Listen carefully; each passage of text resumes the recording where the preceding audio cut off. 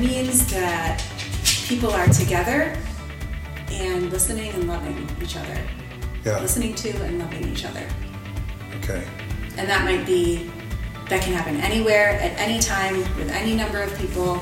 And it's simple. Like, I think it's as simple as that. And then we add a lot onto it that gets confusing and convoluted, and there's rules and structures, and this is church.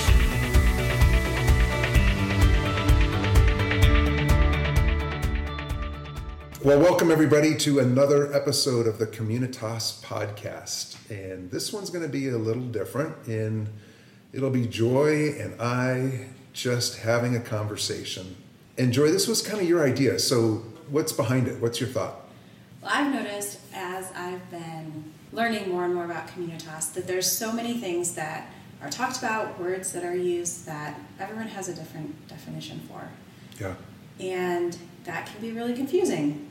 So I keep asking questions, and I think we realized other people probably have similar questions. Yeah. And we all come to it with our own understanding of language, and sometimes those words mean really different things to everyone. Yeah, and I think those of us, certainly most within Communitas, have some kind of a church history, right? Mm-hmm.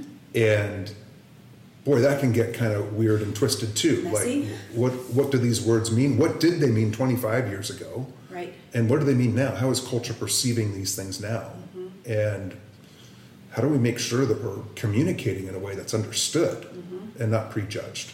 Right. Yeah. And the path that everyone has followed is really different. And so some have moved far from what those words meant 25 years ago, and some haven't.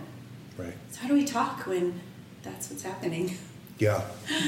Yeah, that's good. So, I mean, there are so many words. We're only going to get through a few probably today, maybe even just one. I don't know. Right. Each of these could be multiple hours of conversation. Discussion. Let's just start with church. Okay. So that's kind of a loaded word in and of itself. Mm-hmm. It seems like in the last couple of hundred years anyway, but even longer ago than that, we've really changed the original meaning of that word, especially from New Testament writers, ecclesia, right. Which had nothing to do with walls buildings. And a sanctuary for worship where you had your 4 or 5 worship songs and then a message and then a prayer and people raising hands or whatever it might be. Yeah, you need to sit and listen and be quiet and just take in information. Yeah. When we use the word church, how do you think we're trying to mean that? And should we even be using this word? Right. I don't know. I think it really communicates something different than what I've been observing and experiencing. Yeah. What have you been observing and experiencing? That it means that people are together and listening and loving each other. Yeah. Listening to and loving each other. Okay. And that can happen anywhere, at any time, with any number of people. And it's simple. Like, I think it's as simple as that. And then we add a lot onto it that gets confusing and convoluted, and there's rules and structures, and this is church. Yeah, exactly. Right 2 now. or more gathered, right? Yes. Yeah. Yep. I know that this has been a real challenge too, especially in European culture, where the word church, and whatever native language you want to use to express that word, it means the museum on the corner now, because many of these churches, these old buildings, sit empty, or they become a museum or a pub or whatever other use they're being put to. But, church in that context, there's nothing to it aside from a building. Right. And it's really segregated and removed from everyday life. It's something over there. I walk past it sometimes. I see it. I don't even go in it. Yeah. What emotions for you come up when you hear the word church, thinking of it within our context? With American context? Yeah, Christianity, let's start with American. But okay. The first word that comes to mind is corporate. I think it's been institutionalized in the way that America loves to institutionalize everything. It's so similar in a lot of ways to our educational system, where you need to come in and you need to be quiet and listen and just absorb the intelligence from another person. Yeah, church is a thing to go to consume. Yes, that's a great word for it. Yeah, it's also pretty capitalistic. Yeah, as opposed to a participation of people in life. Mm-hmm. So I had a radically different experience with church when we moved to Idaho, and we were with people that I could be the most honest, brutally honest with that I had ever experienced, and nobody ran away, nobody looked at me sideways, nobody thought, oh, she's a heretic. Like, I could just ask anything or say anything was hard, or I was confused, or I didn't understand, or I didn't like that verse, or whatever it was, and I was just still there. Like, I didn't get rejected. Mm-hmm. I was invited more to be transparent, and it blew my socks off. I was like, oh, I think I just experienced church for the first time. Or anti-church. Yes. Right? Right. And just for the sake of letting people know, format-wise, what was that like? It wasn't people meeting in a building. I mean, and that's what's beautiful about it, is it changed. The format was different all the time. So sometimes we were at 2nd Street Commons downtown in Coeur d'Alene, which Gar Mickelson ran, and we would bring food and have a potluck and sit around in their, living room that was for people off the street, and we would have discussions. Sometimes it was small groups that we just formed over a meal as we're talking, and then sometimes we would gather in a big circle and all talk about our life and what was happening. Sometimes we would have something from a book that struck someone and they just had to share and pass it along. But we shared all of the responsibility.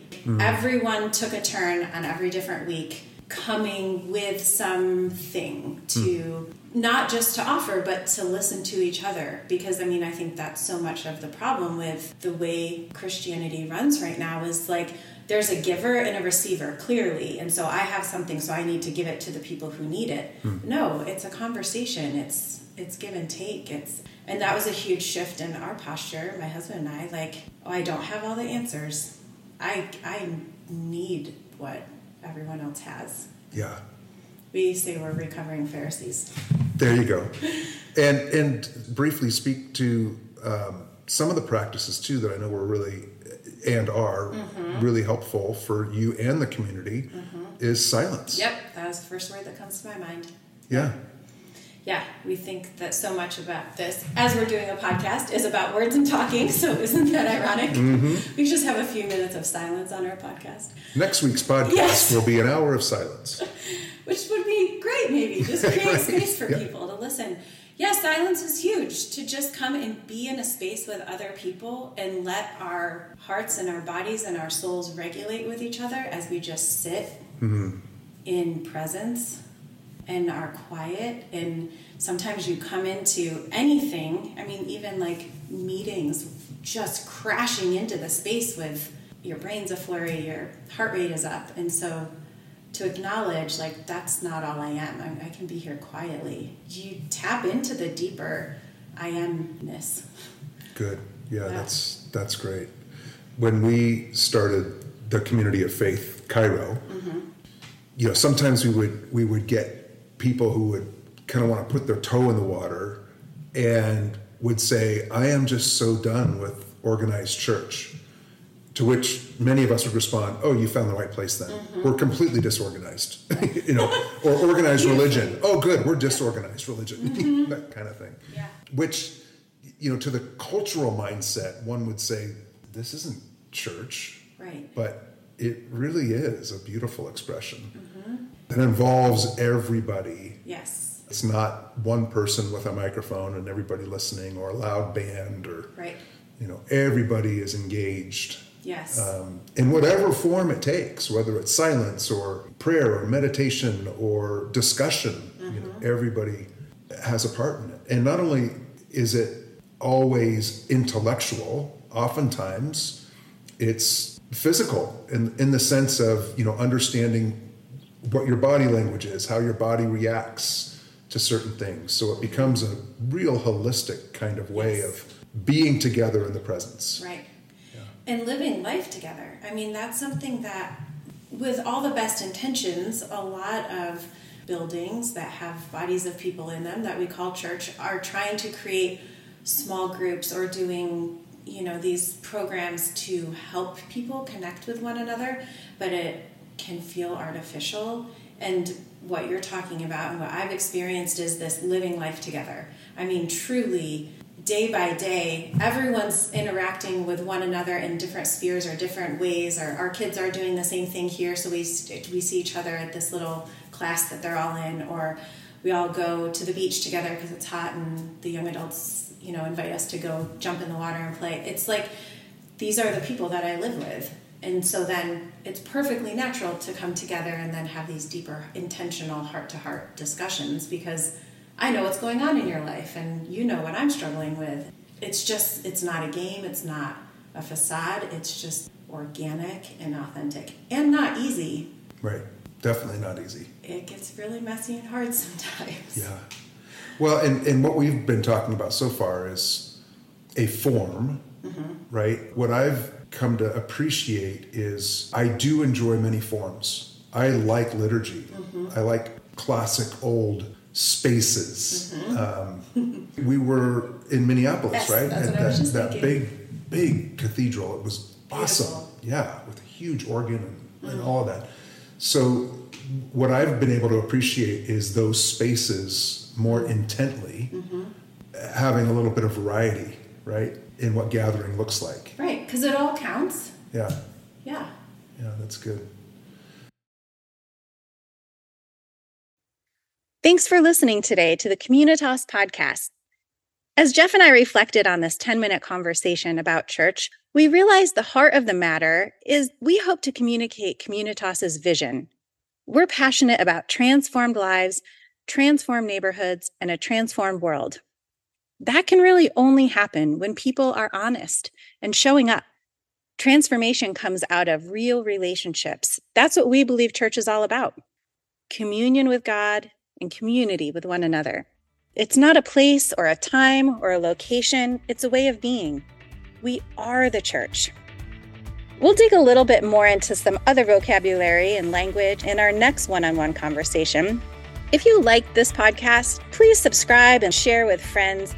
The Communitas podcast can be found on every major podcast platform. And we hope you join us next week for another chat with Geoff and Joy.